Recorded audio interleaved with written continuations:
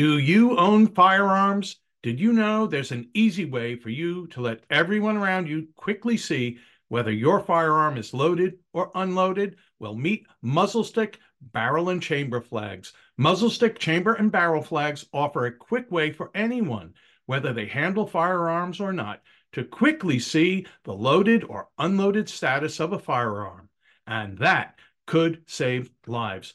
Are you one of the nearly 80% of firearms owners that keep a loaded gun out of the safe for personal protection, taking an extra safety precaution by using muzzle sticks? Big, bright barrel and chamber flags will let everyone around your firearm know if it is loaded or unloaded. Muzzle stick does not recommend keeping a loaded firearm outside of a gun safe, but the reality is that some firearm owners do. Clearly marking a gun status communicates to others around that may or may not have firearm handling experience that it is something that they would not want to handle. Muzzle stick is not intended to replace the rules of firearm safety. However, their chamber and barrel flags give firearms rapid and clear identification, which could result in saved lives. It's time for you to do everything you can to be a safe and responsible firearms owners. Head over to muzzlestick.com. That's MUZLSTIK.com today to place your order. After all, we all only have but one life.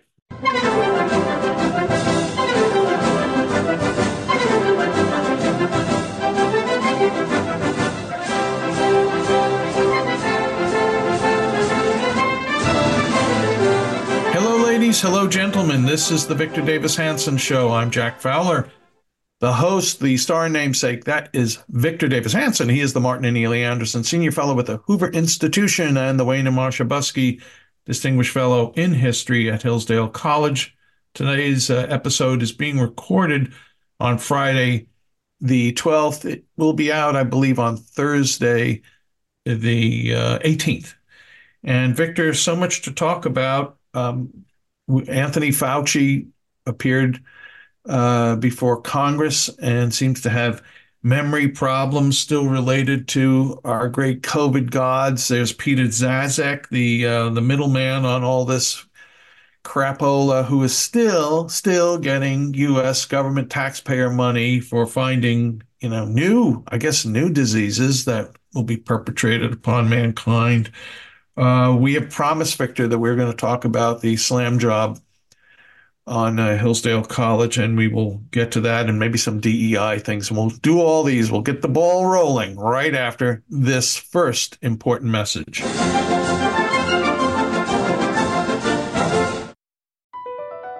BP added more than $70 billion to the U.S. economy in 2022. Investments like acquiring America's largest biogas producer, Archaea Energy, and starting up new infrastructure in the Gulf of Mexico. It's and, not or. See what doing both means for energy nationwide at bp.com/investing in America.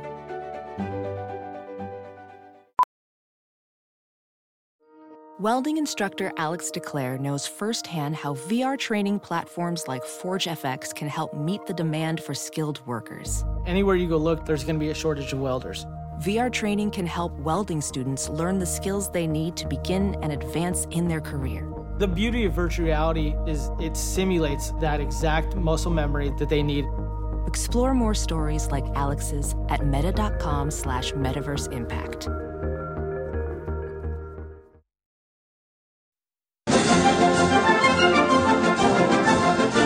We're back with the Victor Davis Hanson Show. Victor, before we get into the great sainted Anthony Fauci, I'd like to take a minute to welcome a new sponsor to the Victor Davis Hanson Show, and that's Tax Network. Tax Network USA has brilliant war room strategies to solve your IRS problems quickly and in your favor, like a preferred direct line to the IRS. They know which agents to deal with and who to avoid. Hey, folks, it's not all bad news for you, because Tax Network USA learned of a special limited time IRS offer. They're willing to waive $1 billion in penalties if you qualify. Schedule your free confidential consultation to see if you qualify for this limited time IRS penalty canceling offer. Call 1-800-245-6000. Again, call 1-800-245-6000 or visit tnusa.com/Victor. And we thank Tax Network USA for sponsoring the Victor Davis Hanson Show. Victor, Anthony Fauci has memory issues. He doesn't remember who did what, why, or when, or where. The grand man of is put on pedestals by our cultural elites is really taking quite a fall here. Victor, related to that, there's news stories about that Peter Daszak, who runs the nonprofit, was the middleman to get so much of this federal dough, your taxpayer dollars, my taxpayer dollars, to fund gain of function research, is still getting federal money. Is there a judgment day for him, Victor? Is there a judgment day? I don't know. For I mean, Anthony Fauci. Well, there are three people who were the primary people. They were Anthony Fauci, who was the director of the National Institute of Allergies and Infectious Disease, and there was Francis Collins, right? NIH. And then there was, I guess you could say, Peter Daszak at EcoHealth. And from their correspondence right after the COVID news broke that it was coming here, in fact, it had been here, we can see from their internal communications that they all felt they had exposure, either through knowledge of or complicity in gain of function research, which was barred in the United States as illegal, and they were subsidizing, maybe with a wink and the nod of the CIA or the U.S. government, we don't know, but they knew about it, and they wanted to craft a different narrative. So they basically used the amount of money that was at their disposal. And we're talking 50, 60, 70 billion dollars in grants. And they made it very clear that if you adopted the virology lab source origin of COVID, you were going to be in big trouble. And they demonized people. And then concurrent with that, the second part of that narrative was simply, in addition to that, there was the social distancing, the masking, shutting down the economy, and waiting for the vaccination, the Pfizer and Moderna life raft. That's what we were told. There was an element in that, Jack, that they did not like Donald Trump, and they felt that this complete shutdown would kill two proverbial birds with one stone, as did the left. It would destroy the economy. Trump was just boasting and bragging in December of 2019. He'd had lowest peacetime unemployment for minorities in history, near record low unemployment for everybody. There was low inflation. We've never had low interest rates, low inflation, low unemployment. Biden has high interest rates, but we had all three. And the world was quiet abroad. There was no Houthis doing this. There was no Iran doing. There was no Hezbollah. There was no Hamas war. There was no Putin in Ukraine. There was no debacle in Afghanistan. There was no Chinese balloon. And so this thing led to all sorts of disasters. George Floyd locking 300 million people in cubicles, their houses, their apartments. It was a disaster. And now we know all of this data that has come out, that in terms of missed appointments for medical procedures, surgery, screening, scanning, in terms of spousal, familial, alcohol, substance abuse, suicides, lost work, lives ruined, the reaction to COVID did more damage than the COVID virus itself. And now we learned as well that the vaccinations, still being told as the gold standard, were very valuable for older people in the initial round to protect them from the most virulent initial variants. But there were side effects from this untested mRNA technology or development or protocol that we had not anticipated. And then we found out that it was no longer because of the widely mutating nature of the corona-19 virus. It was no longer a guarantee that you wouldn't be infected or you wouldn't be an infection. So somebody like me who was a big believer in getting the vaccine, I had a good friend, we all know Rebecca Mercer, she called me up and said, Victor, don't do that. It's unproven technology. These people, it's not a vaccination. It's genes, it's genetic engineering, making the cell produce spike. And I said, come on, don't be that. And she was absolutely right. And I was a stupido.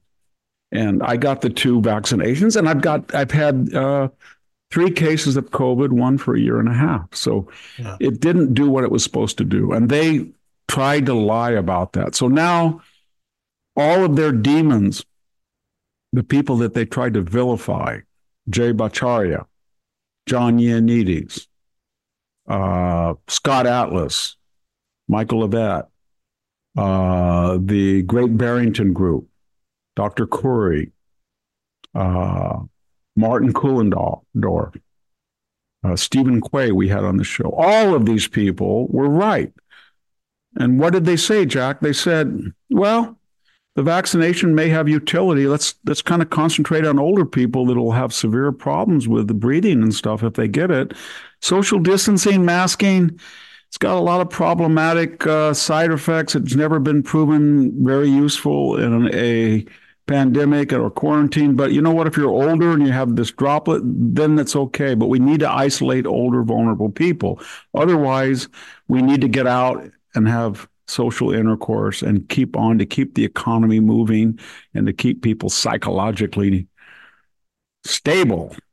And they were proven right. And they were all vilified. Their careers were nearly destroyed. And it was horrible. And so now the verdict is in. We know that from studies in Europe that sometimes the vaccination, people who were fully vaccinated are no more likely to have lived longer during this than people who were not vaccinated. Some suggestions in Germany, maybe just the opposite. We know that people who get booster after booster after booster after booster do not seem to get increased immunity. We know that we know the economic toll and we know the psychological toll. I think the entire DEI, George Floyd, the whole thing was accelerated by the lockdown. And so these people know it, and they're not very well liked now. They're not well liked because they gave us the wrong advice, but they tried to cover it up, 2, and 3, they tried to demonize their critics. And so Fauci was a hardcore partisan, and he lied. He would say there's masks have no utility. 1 mask has utility. 2 masks are better. We don't know where the virus. It couldn't be from the lab. I never said it couldn't be from the lab. That kind of stuff. It's probably from a pangolin or a bat, even though we'd not had 1 animal case before a human in the world. And so they lost all credibility. Now he's 80 years old and he finally stepped down. And I think he knows that when people take over that, they're going to see how he ran it, how he used grants to leverage consensus that would favor his point of view. I think Peter Daszak is going to be completely discredited. I think Francis Collins what is he on, an apology tour now? He just wants to tell everybody, I sort of feel maybe just quite, I don't know, but there's a possibility I might have been a little bit too tough on my critics. Maybe I kind of suppressed speech when I shouldn't, but I don't know that. That's what he's doing. So they've lost the argument and people are very upset. The only thing to remember is that if we got something similar to the first variant of COVID, a very virulent form, these people would do the same thing if they could. Yeah. Depending on who was the administration. Right. If it was the Biden administration, they wouldn't want to hurt it. But and I'm not just making this up in a conspiratorial. It was Gavin Newsom who said that the lockdown gave us an opportunity in California to have a more progressive capitalism. And it did. The income tax rate next year is going to be 14.2. And we had Hillary Clinton say this is a chance to get single payer health care. we've always wanted it, but COVID maybe. And then remember Klaus Schwab said that we should never let this go to waste. This is a wonderful opportunity for a great reset. Well, Victor, the most shocking thing out of everything you just said was your self-referenced to be El Stupido or something like that. So don't ever say that. Well, I mean, I try to do the good thing. I was raised to follow the experts, and I always admire what people do research, disinterested papers. I didn't think, I know people say, Victor, where the hell have you been? You're in a corrupt profession. Come on, wake up. Yes, Lancet remember the Lancet medical investigation, Jack? Where Peter Daszak rounded up some of his cronies and they went over to China, and China stuck them the middle finger and said, nope, we're not giving you anything. And then they came back and said, well, they were kind of uncooperative, but we kind of substantiated the fact that it came from an animal. And then now they had to withdraw that. They lied. They lied. And then look at all the people who wrote. Was it Nicholas Wade, the scientific writer for the New York Times? He wrote a very eloquent article, very well reasoned. People attacked him mercilessly. The low point for me during this whole psychodrama was my daughter called me up, and I have a very disabled, she was 8 then, granddaughter, and she's missing 2 genes, I think it is, the type of syndrome she has. And she's subject to severe meltdowns, and she cannot process stimuli, change in light, change in motion. And she very clearly looks like she has Down syndrome, but it's a little bit more severe. And my daughter was walking down the sidewalk in Santa Cruz, of all places, on a windy day. There was nobody within 100 yards. They didn't have their mask on. And one of this Karen, if I could use that pejorative, woman came out and started screaming at her, "You're going to kill people. You better put a mask on that girl right now. I'm going to call the police." That kind of stuff. That was very common. Yeah. This vigilantism, these self-righteous people. So... Well, there's something very weird. I think I'm too old, but a historian could write a great history of that bleak 3 years. It was very, very strange, Jack. I remember in a period of 7 days, you wouldn't think it. Our washer and dryer quit. Our refrigerator quit. Our dishwasher quit. Our hot water heater quit, and our stove quit. All of them. And we needed all of them. And everything was locked down. So I got online. I tried to order. And then these guys were like heroes. They came out, Mm-hmm. They didn't have masks. They were just, I'd say, how many are you doing it? Oh, man, we can't keep up. Everybody's locked up. They can't go by. They won't let you go in Home Depot. We're just replacing. And they just brought them all out. They came every day. They were heroic. And then I thought, that was before the great inflation. And then we had all these guys in Zoom that were making millions and millions of dollars, just all of the cerebral classes were really benefiting from COVID. Right. They didn't have to go to work. They could do everything at home. And yet the muscular classes were out there exposed to the virus, and yet they weren't like the people who were not. What I'm getting at, clumsily so, is the people who were making a lot of money and had very less exposure to the actual infectious virus were the very ones that were judging everybody. Right. And the people who weren't making any money but were keeping the country running and who were exposed all the time to the virus were very lackadaisical in the sense they didn't judge other people. That was maybe that's how the world breaks down. They're doers and they're judges. Yeah, that was my big takeover. Yeah. Well, Victor, there's an interesting story, an article written by a former professor of MIT. He's written it for the Free Press, and it gets into MIT and DEI, and those are 2 dangerous acronyms, but it's worth getting your thoughts on this, and we'll get your thoughts right after these important messages.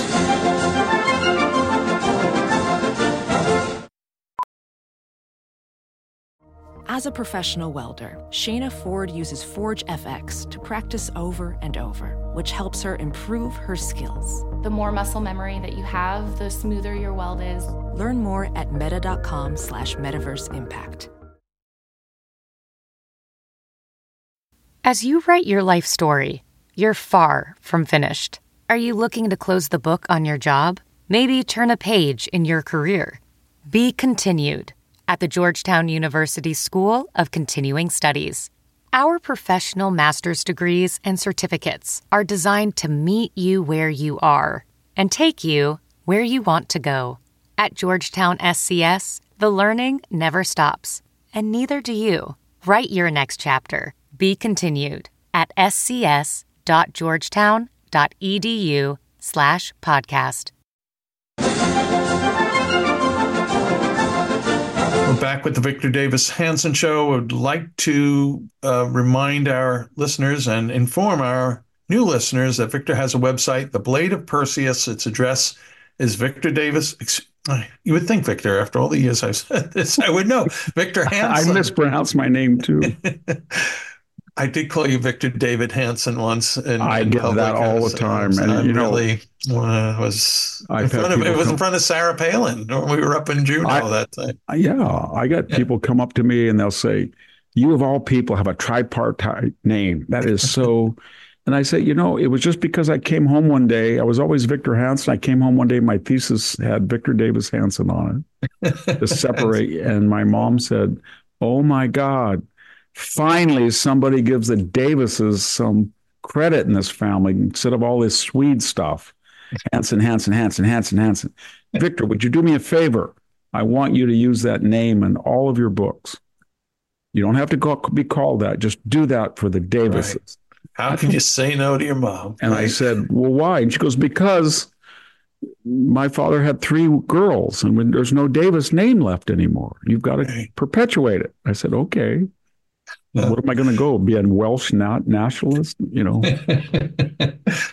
Well, VictorHanson.com is a website. And you should go there, folks, and you should subscribe. You'll find links to everything Victor does, the archives of this podcast, the ultra articles that are exclusive Victor writings. If you love what Victor writes and you want to read everything, you better subscribe because you cannot read the ultra articles unless you subscribe.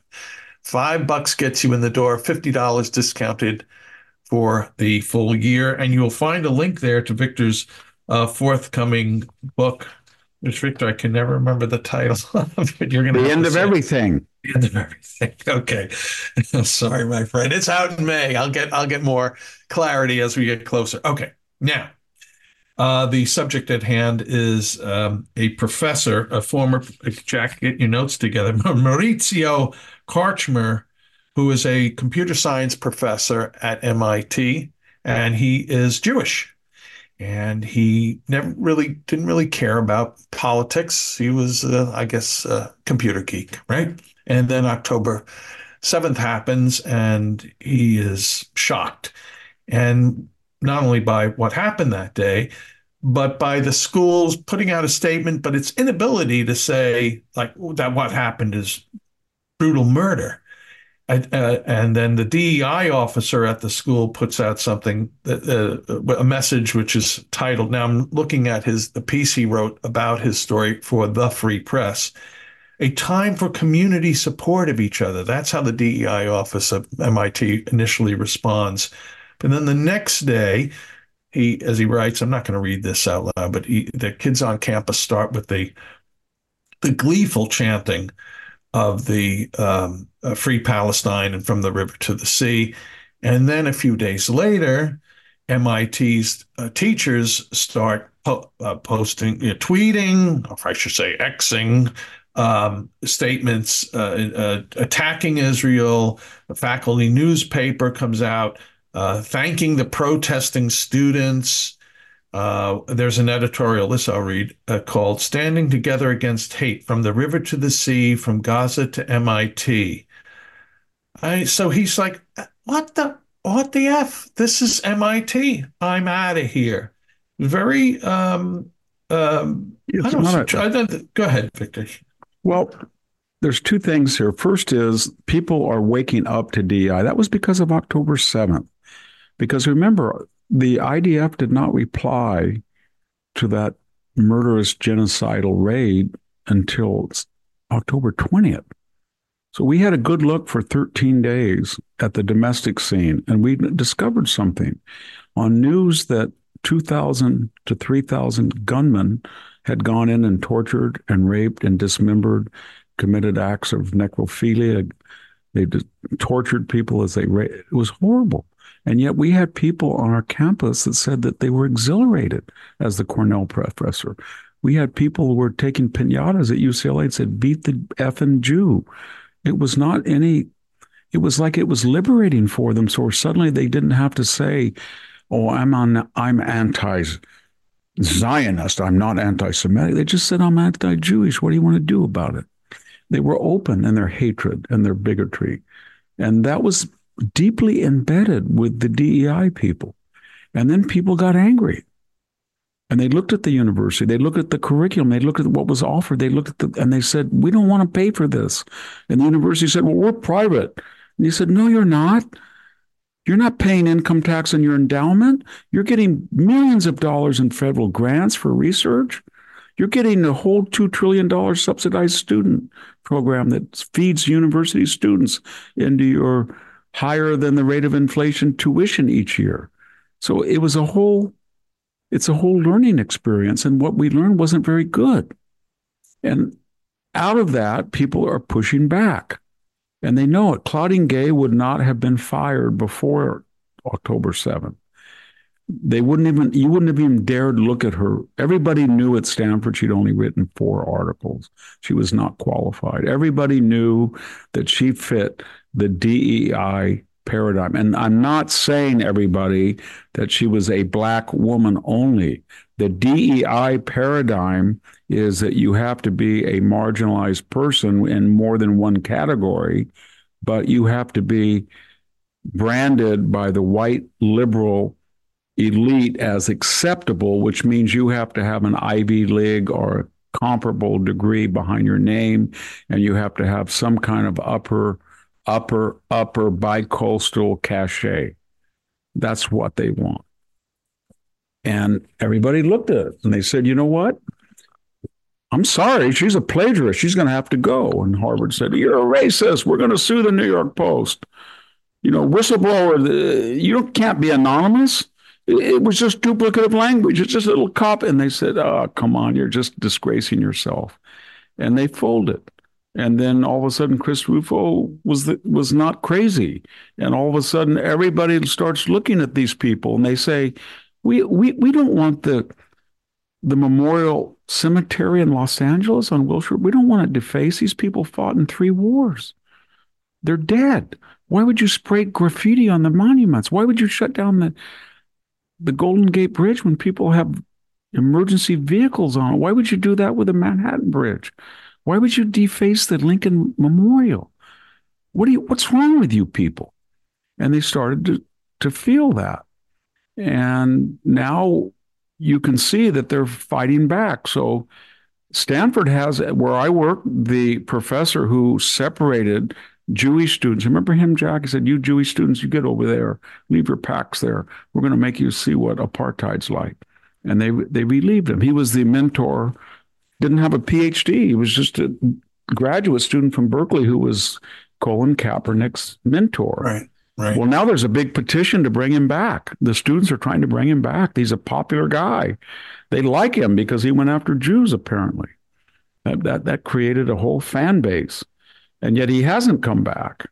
And we saw this with Judge Duncan right on the eve of all this at Stanford, where they shouted down. So they have overreached. That's what happens in American politics. If you overreach and you show your underbelly, they'll kick it. And they're angry at this DI because it is racist. And all the word sophistry and all of the excuses, circumlocutions, you can't hide it. You are giving racial preferences to people based on their superficial appearance. And you can't even adjudicate the rules of your own. You don't know who is black or brown or not or a quarter or six.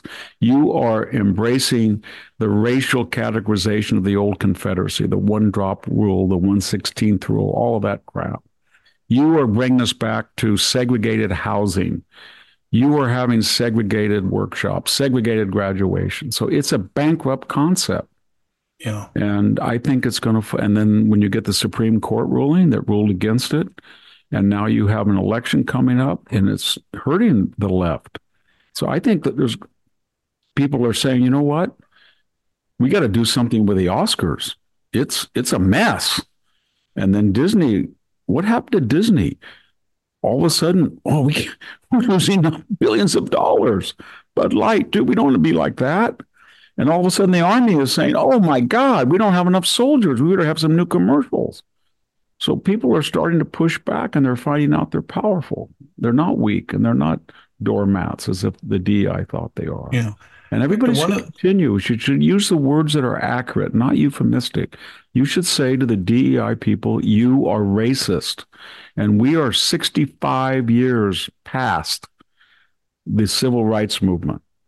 And we are in a society where, if you think about it, Jack, there's 16 ethnic groups that make higher per capita income than so-called white Europeans, whether they're from India or whether from Middle East or Asian, they're making more money. And then in addition to that, and I just looked at this before I came on, if you look in terms of suicide rates over the last 20 years, there's one demographic that's committing suicide at much higher rates than African Americans and Latinos, and that is the white, poor, male working class.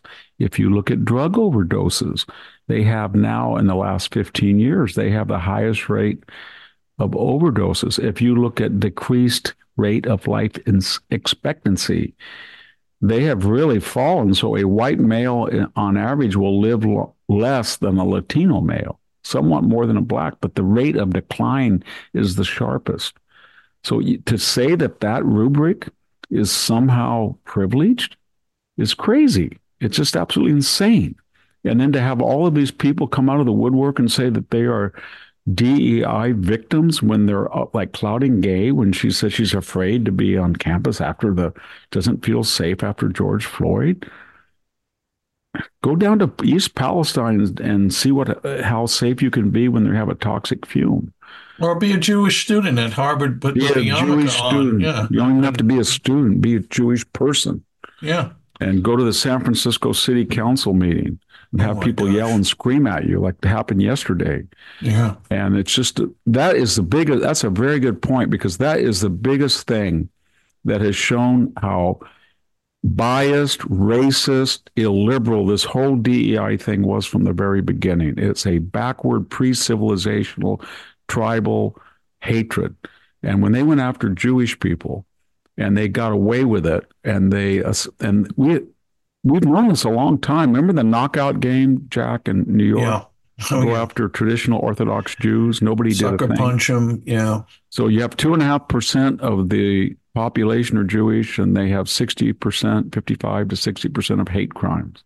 Yeah. And guess who is overrepresented in hate crimes? Is it these white males that are deplorable? And no. It's African Americans are twice as likely. And when you go into the specifics of age and gender, African males between 15 and 40, they account for way over their proportion of the demographic, the DEI constituency. So everything about this DEI is not being spoken about. And if you said that DEI is trying to undo systematic racism, then you would have to prove certain things. We've never had a black president. We've never had a black vice president. We've never had black Supreme Court judges. All of our sports, the really lucrative sports, blacks are underrepresented like they were in the 1940s and 50s. It's just not true. It's not true. blacks are killing themselves at higher rates than whites because in despair. No, it's not true. Blacks are being sent over as cannon fodder to Iraq to die. It's not true. And so, yes, there is racism. There is racism among all the groups, and there's disparities. But this DEI mantra that all marginalized intersectional people are victims of this white, white, white, white, white, white. I don't think it's going to work anymore. I don't think those crazy people, the women on The View, that's all they talk about is white, white, white, white privilege, white rage, white. And they don't understand that if you just substitute any other group, you would be considered a racist if you just said that. And I think people are going to, I got to the point where they're going to say, you know what? There are about 260 people 60 million people in the census who identify as white. And you're trying to tell me that they're all the same religion, same class, same politics? No, they're not. So you have no business stereotyping them all as some kind of pathological class. And then the logic doesn't make sense. White people dominated the United States. It was 92% white until 1960. And look what, and you think, well, okay, why would you want to come to a country like that? Mm-hmm. And was it so terrible that those people won World War II and got out of the Depression and bequeathed it? What did they do wrong? And who will be judged in this generation? I don't know. I think they built railroads better than the high-speed rail. I do. Yeah. Oh my gosh. If it ever gets finished, by the way, out your way. I think that, JFK was a better president, and so was Harry Truman and Joe Biden and Barack Obama. Speaking of Democratic presidents. Speaking of one of them, by the way, Victor, and we should talk about one of America's actual founders, William Penn, but the current Democrat president, this came up while we were recording. It just popped up on my phone. Joe Biden visited a school today, and he had another kid sniffing incident where he goes up to a little girl. It's a middle school, so it's not like a 4-year-old girl, but I guess a teen, early teens, and says, "Oh, you look," with the whole lean into, creepy whisper, "You look just like my daughter," something like that. When was this? This was today. What? I guess I'm exasperated because we had just gone on our last podcast, Jack, about this Biden family that it was fixated. Hunter was fixated on courting scandal and disasters, and he couldn't stop. Don't you think people have told Joe Biden, you were on a tarmac, is it in Finland, and you turkey gobbled that poor girl's neck? And then that people come to the White House and you grab their shoulders and you try to sniff them. And you had that woman in Las Vegas, remember during the campaign, that asked for an apology that he was doing that to her? Right. Yeah. And he does that. Don't you think they could keep women away from him? Not when you're a kid in the classroom and Uncle Joe comes up to you and you've got nowhere to run to. So it's really sick. It really is sick. If you were a teacher, if I've been a professor and academic for 42 years. If I went into a classroom and I put my hands and gave a little back rub, in fact, I won't even say that because I had a colleague, I won't mention his name, he was a very good person. And he was a Spanish instructor, and he gave a student, I shouldn't say student, a adult student that was probably within 8 years of his range, probably in her 30s or 40s. He gave her a little back rub, right? As she was in class, he walked by and kind of massaged her shoulder. How are you? It's good to see you. Yeah. We put him on leave, and he was ineligible for any sabbatical or any extra thing. Oh, gosh. And just for that one time. Yeah. And my gosh, what would you do with Joe Biden if he was a professor?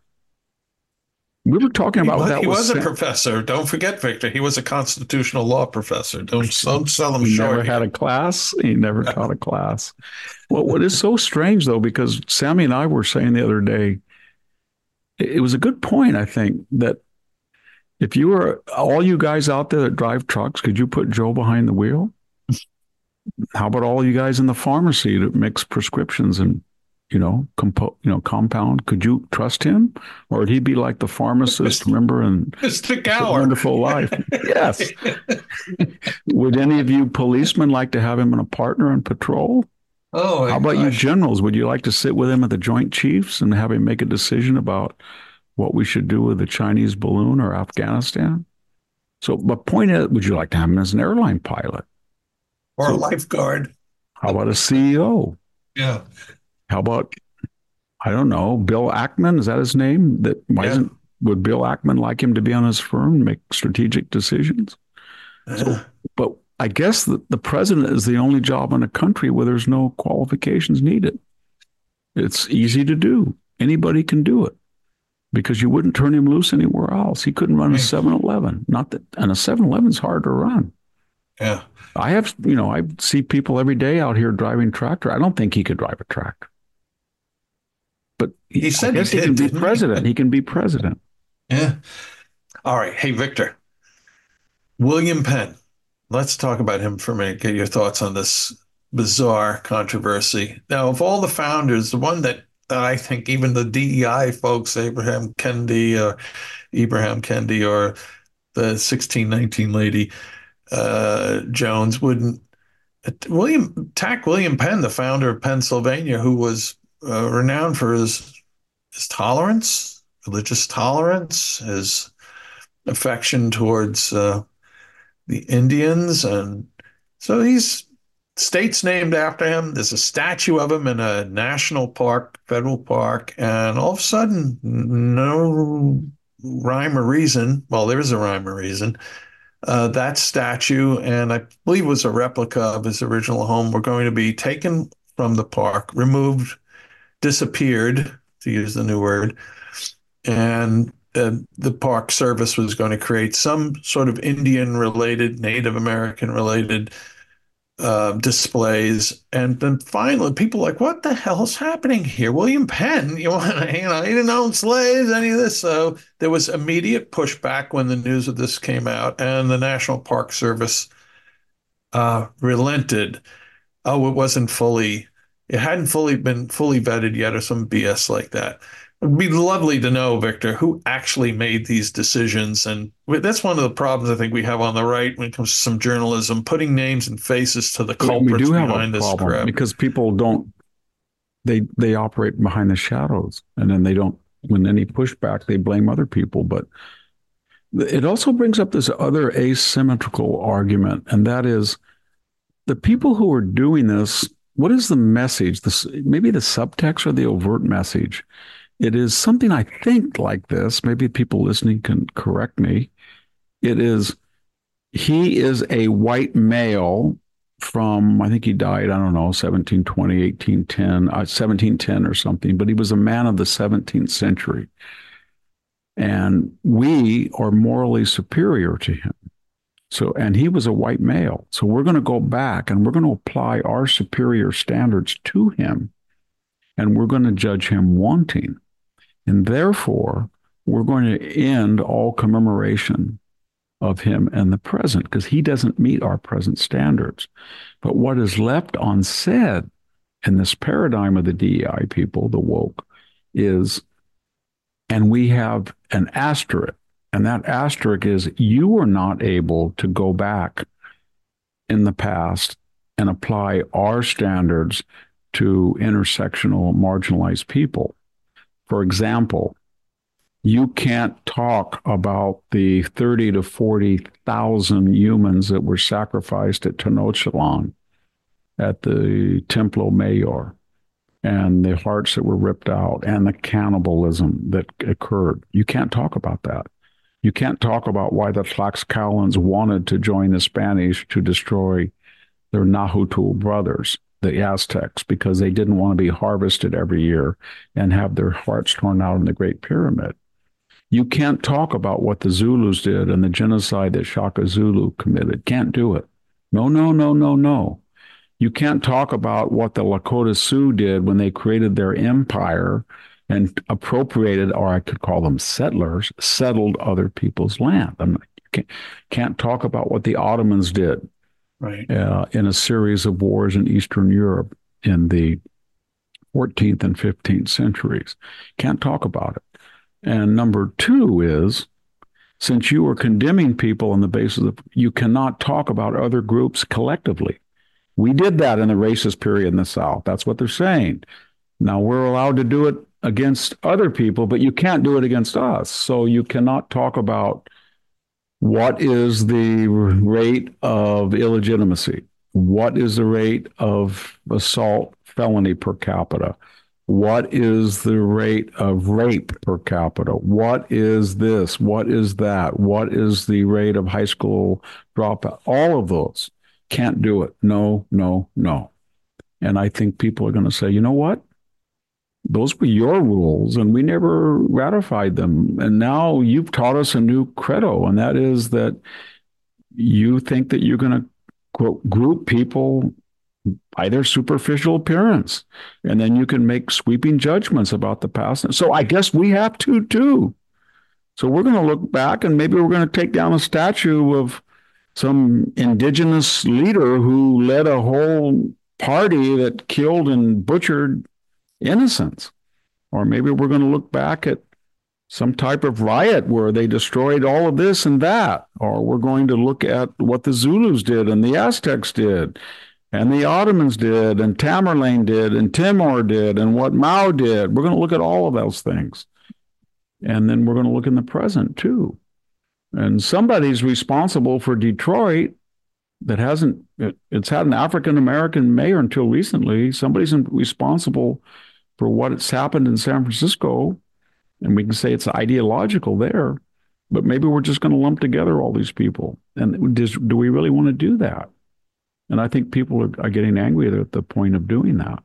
And they say, if you're going to stereotype people by their superficial appearance and always in a pejorative manner and go erase the great past of this country based on someone's race without any knowledge who William Penn, he died honest. He'd had no money when he died. He did a lot of great things. But, if you're going to do that, then you're going to have it done to you. And it's not going to be pretty. Yeah. Do we want to cancel all these great people? You want to say we can't have Martin Luther King? He was a serial plagiarist. He plagiarized his thesis, and he was an inveterate womanizer, and he was allegedly assaulted women. Does that make him a bad man? Did we just look at his weaknesses, his foibles, and not his greatness? Because that's what you guys do on the DEI woke side. So I don't know if we really want to do that or not. Right. But that's what they're pushing the country into, a racially, class, ideologically polarized society. That's what leftists do. They always do that, to create tensions and trauma and crises, and then to step in and seize power. And it's got to stop. You got to stop. You got to stop. Yeah. And interesting. You mentioned his name before, by the way, Bill Ackman. And, it's interesting to see this guy. I didn't know who the heck he was until all this broke out about Harvard. And my initial thoughts about, who cares about my thoughts, but I'll share them anyway, about him and other donors to these institutions was, okay, I'm glad you're pissed off and stopping, but didn't you know what the hell was happening while you were giving millions to these institutions? Nevertheless, he really seems to be emerging kind of like along with Elon Musk and who would have thought that a few years ago, as leaders in this cultural pushback.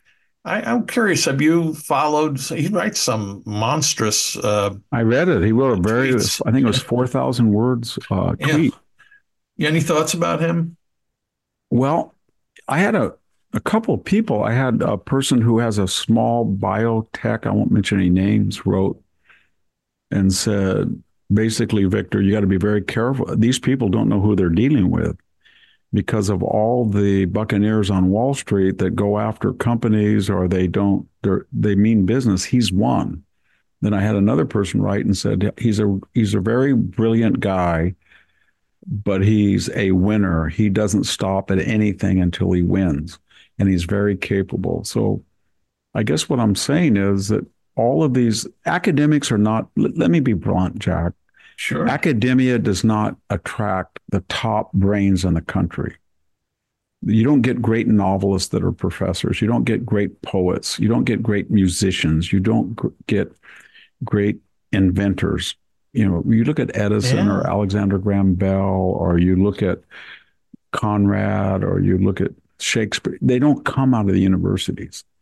But they think they do. They act as if they do. So when they say that they're going to get Bill Ackman, or they're going to angry because he had enough, I don't think they understand who they're screwing around with. I do think that he's going to get some brilliant researchers and go through the entire MIT faculty with all sorts of word programs to see if they've plagiarized, just like they did to his wife, I guess. And I think he's going to organize a lot of people. They've already lost over $1 billion. Yeah. And I think they're going to continue to do that. And I think it's going to be contagious. And I think a lot of people are going to do that. So I don't think they didn't have to do that. All he said was, can't you show some deference to Jewish students? Why do you have to demonize them after October 7th? All the Harvard Corporation had to do was say, what do you suggest we do as a prominent donor? And all he was going to do was send some recommendations, and then Claudine Gay would meet with him and other people who were concerned about anti-Semitism, and she could have come out. But the weird thing is she hasn't done anything. Before she quit, those students did you see that former Stanford Daily editor that pushed that guy at Harvard? He's the head of the Harvard Law Review, pushed him. Yeah. And physically assaulted them. Right. And the they haven't done anything to those people. They haven't done anything. They haven't expelled anybody. And believe me, they would have expelled them had they done that to other groups. Hot dang, they would have. Yeah. So I don't know. I think that I kind of admire people like Ackman and Elon Musk, because these are the people who do stuff. You know what I mean? They make changes. They're fearless. They're very bright, and you have to make allowances for them. You need people like that in your society. Yeah. But history's not made, is what I'm trying to say, by people like me that are professors, academics, bureaucrats. They're not. They're essential in some ways to education and the conduct of the government and all that. But if you really want new products or new methodologies of efficiency or new inventions, then you go out into the free market and you see people that are just, I use that word, buccaneers. They fight with each other for ideas, for status, for reputations. It's a Nietzschean like, rivalry, the arena. They get in the arena is what I'm saying. Right. And the same thing with the military. Yeah. The military, every once in a while, they attract some absolutely brilliant William Tecumseh Sherman, Ulysses S. Grant, George Thomas, George Patton, etc., Matthew Ridgway, and so we've got to acknowledge that. But the mediocrity that we saw at the universities with these 3 college presidents, and then what's happened since with all of these timid college presidents. Right. I guess their attitude is, oh my God, I just asked so long. I was the assistant dean, and I had to move over and become the associate provost, and then I did this, and I finally made it. I make $900,000. I'm not going to say something that's going to endanger this. Right. We know who we need? We need 2 people to run Harvard. S.I. Hayakawa and John Silber. Right. Oh, wow. I was interviewing a candidate once from BU. And I was a chairman of a hiring committee, and he said, well, I got to get out. I had to get out of BU. And I said, why? I thought John Silber really made it a different type of place. And he said that his advisor had said this to him. He went in to complain to somebody to John Silber, to complain about a colleague, right? Right. And usually you know how college president, very interesting. Right. Take note. And as he was talking, John Silber picked up the phone and called the other guy. Look, I got a guy here in my office, and he said you have been unprofessional. Now you get your ass down here, and you 2 sit here, and you're going to tell me 10 minutes, and then the other guy's going to tell me 10 minutes, and we're going to solve the SOB right now. Come on. I thought, wow, what kind of college president would do that? He ran for governor and it blew up because he was so caustic about commenting about some reporter, and he was on the cusp of being the governor He got very of close to Massachusetts. winning. Yeah, Billy Bulger was his guru at the time. All right. Well, anyway, Victor, we have one more thing to discuss, and it's also in the academic realm, and we'll get to that right after this final important message. There's something magical about unboxing. When you unbox BritBox, you uncover a world of British entertainment. Stream the UK's most brilliant series, including new and upcoming seasons of Shetland, Father Brown and Death in Paradise. Plus new originals like Payback, Irving Welsh's Crime and Archie, the story of Hollywood's greatest leading man, Cary Grant. Unbox BritBox and escape to the best of British TV. Stream with a free trial at BritBox.com. We're back with the Victor Davis Hanson Show, and I have to read a little ad here, Victor, but it's kind of appropriate. I'd like to take a minute to welcome back our sponsor, Hillsdale College. Do you know, dear listener, that Victor is one of the professors in 3 of the over 40 free online courses at Hillsdale College? That is correct. The first course, American Citizenship and Its Decline, is based on Victor's book, The Dying Citizen. Then there's the second course, which is The Second World War, is based on Victor's best-selling book by the same name. And the third course is Athens and Sparta. I say that with a Bronx accent, Sparta, which is partly based on Victor's book, A War Like No Other, How the Athenians and Spartans Fought the Peloponnesian War. Yes, I did that with Paul Ray. He's written a monumental 7 volumes of history. But, yeah, and right. We did that together. He did Athens and I did Sparta, as I remember. Or no, excuse me. I did Athens and he did Sparta, I think. Same thing. Well, these courses, I'm sorry, Hillsdale, these courses are 7 to 9 episodes long, and they are self-paced, so you can take them whenever and wherever. Go right now or go after this podcast. And to hillsdale.edu/VDH to start. It's free and it's easy to get started. That's hillsdale.edu/VDH to start. Hillsdale.edu/VDH. We thank Hillsdale for sponsoring the Victor Davis Hanson Show. And speaking of Hillsdale, Victor, here's a New York Times Magazine hit piece from January 8th. It's by reporter Danny Hacken.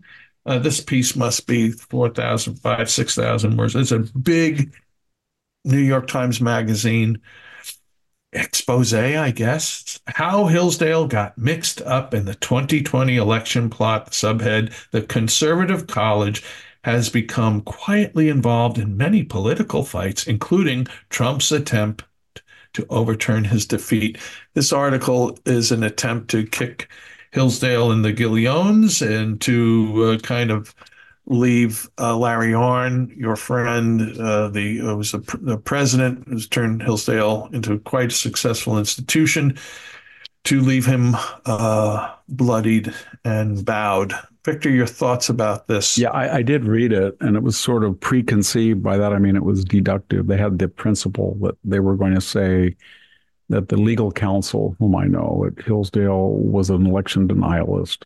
And therefore, he drew on his contacts at Hillsdale who were election denialists.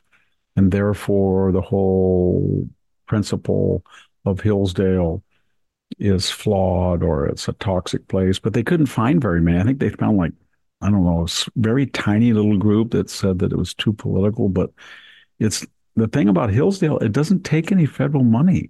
I wish Harvard would do that. And then Harvard could say, I don't want your money. Of federal government, don't give us the grants, don't give us it doesn't.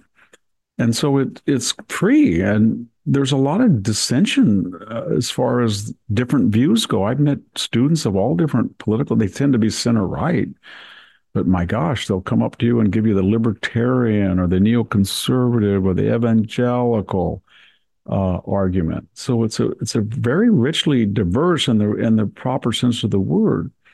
And then, the historian Suetonius has a great line. I just thought of it in his life of Augustus. He wrote something called the 12 Caesars, starting with Julius Caesar and then uh, going down through to Julius Caesar and then Augustus, of course, and Tiberius and Caligula, Claudius, Caligula, and Nero, a whole bit, and then we get into Vespasian. Okay, and when he sums up Augustus, he said he inherited a city of mud brick and he left it marble. And I said this publicly, and a guy got very angry about. I said this about Larry Arndt, a former official there. So he didn't do it, but I had gone to Hillsdale in the '90s to give a lecture, and it was a very wonderful place then. It was under George Roach, and they didn't take federal money, but they didn't have a lot of exposure. They didn't have a lot of capital, and it's a rough climate there, and it's isolated, and they didn't have a lot of beautiful buildings. But my God, when Larry Arndt got there, I think it was 1999. And I think he's planning to stay 4 more years. He would be the longest serving Hillsdale president, Jack. I couldn't believe what I watched over 21 years. I went there for a month for 21 years during my vacation and taught at I didn't have to be at Hoover till late September, and I went there in late August and taught. And he raised $1 billion, and the buildings are beautiful. The student union is beautiful. The church is beautiful. Everything is beautiful. And the faculty are paid commiserately as well as anywhere, even though it's very cheap to live in Hillsdale. And the admissions, it has one of the highest rate of acceptances. So if you get offered to Hillsdale, almost 80% of the people take it.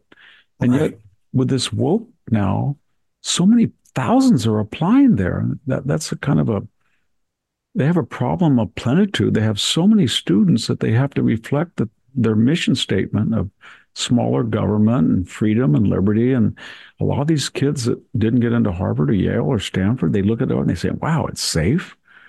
And they allow you to have free speech and you can associate or do what you want, but it's very rigorous and it really focuses on academics. I want to go there, but I'm left wing.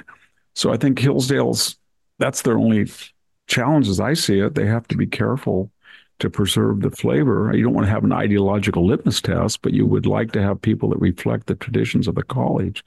And then the people who graduate, you just meet them all the time. They tend to be better spoken. They are more analytical. They write well. Their personal conduct is above reproach. They're taught ethics. I can attest that I employed many Hillsdale graduates at National Review. I think one time we had 5. Yeah. And just aces, every single one of them, in every way, as a human being, intellect. No, they're a wonderful place. And why the country and Biden and why the state of Michigan goes after them, the government goes out, why they wouldn't want to be proud of them and have more of them. And so I read that thing and I thought, wow, you don't even have the distance from what you're writing about just to say, okay, you think they're too right wing and you think that there were spinoffs from the campus that got involved in trying to question a purely legitimate election that shouldn't have had any questions about the outcome. Okay. But even if you believed all that, don't you look at the campus? Don't you look at the quality of the student? Don't you look at where they end up? I mean, let's face it, we're going to be in a big revolution now because under DEI and woke, forget the Supreme Court. They'll find a way around the Supreme Court ruling barring affirmative action. They always do. But they are letting people in that don't have SAT scores, and their GPAs are not comparatively ranked, and they're using DEI statements primarily, and they're not going to be able to offer the coursework and the grading systems that they did in the past, which they said was critical to maintain their competitiveness. But Hillsdale is. So is Pepperdine, so is St. Thomas Aquinas, so is a lot of schools. But the difference is, I think we're going to see, Jack, is what I'm getting at. I wish the reporter in question would write an article about in 5 years, Hillsdale is the old Harvard. and the old Stanford and the old, it's going to get like that because it's got right. Well, if the school name is a brand, it matters. Hillsdale's, maybe it wasn't 30 years ago, but it is a brand now, and it has meaning, it has quality and character. It has quality, and the other schools, they don't have quality. They don't. And it was an attack on Larry Arndt, but I can tell you, I've known him for 30 years. He's center right, but if he had been in the seat where Claudine Gay is, and some tough left-wing people said, do you allow anti-Semitism on campus? And do you allow people to push Jews and things like that? He would have said, no, we don't. And if that occurs, I will ensure that I can stop it. And he would say that. And he would say that about Black students or Latinos too. And yet he's considered conservative and an object of vituperation from the New York Times, and they whitewash Claudine Gay that permits her campus to be turned into an anti-Semitic rallying ground. Right. It's I don't know. I didn't like the article at all. I expected it. I've never seen anybody from the mainstream media speak highly of Hillsdale, just because the one thing the left cannot stand are people who are conservative right said, yeah, live and let live. You go do your thing. We'll do our thing. We don't need you. You don't need us. We don't need your stinking badges. To quote the guy in the Treasure of Sierra Madre. Right. Just, we're not going to do it. We're not going to play your game. We're just going to, in this little place, we're going to do what we think we're going to do. And you do what you do, and may the best college win. And now it's pretty clear that Hillsdale's on the ascendant. It's being copied by a lot of schools. It's got a vast Hillsdale Academy paradigm for K through 12. Right. And it's pretty clear that Stanford, Harvard, Yale, Princeton are in descendants. And that's what prompted the article. Is like, oh, wait a minute. This is Hillsdale. We're still Harvard. We're still Yale. No, you're not anymore. You're not anymore. None of the students today that are first-year students at Stanford or Harvard or Yale could do the work at those universities 15 years ago. Well, Victor, we've come to the conclusion of this other Wisdom Fest by you, and we'll thank our listeners for listening, which is what you do when you listen. And no matter what platform you do this on, those who do listen to the Victor Davis Hanson Show on Apple, iTunes can also rate the show 0 to 5 stars. Many do. It's an average of 4.9 plus. We thank those who take the time to do that. And then on top of that, those who take the time to write and leave comments, we do read them all. And here's one. It's titled Academic Support.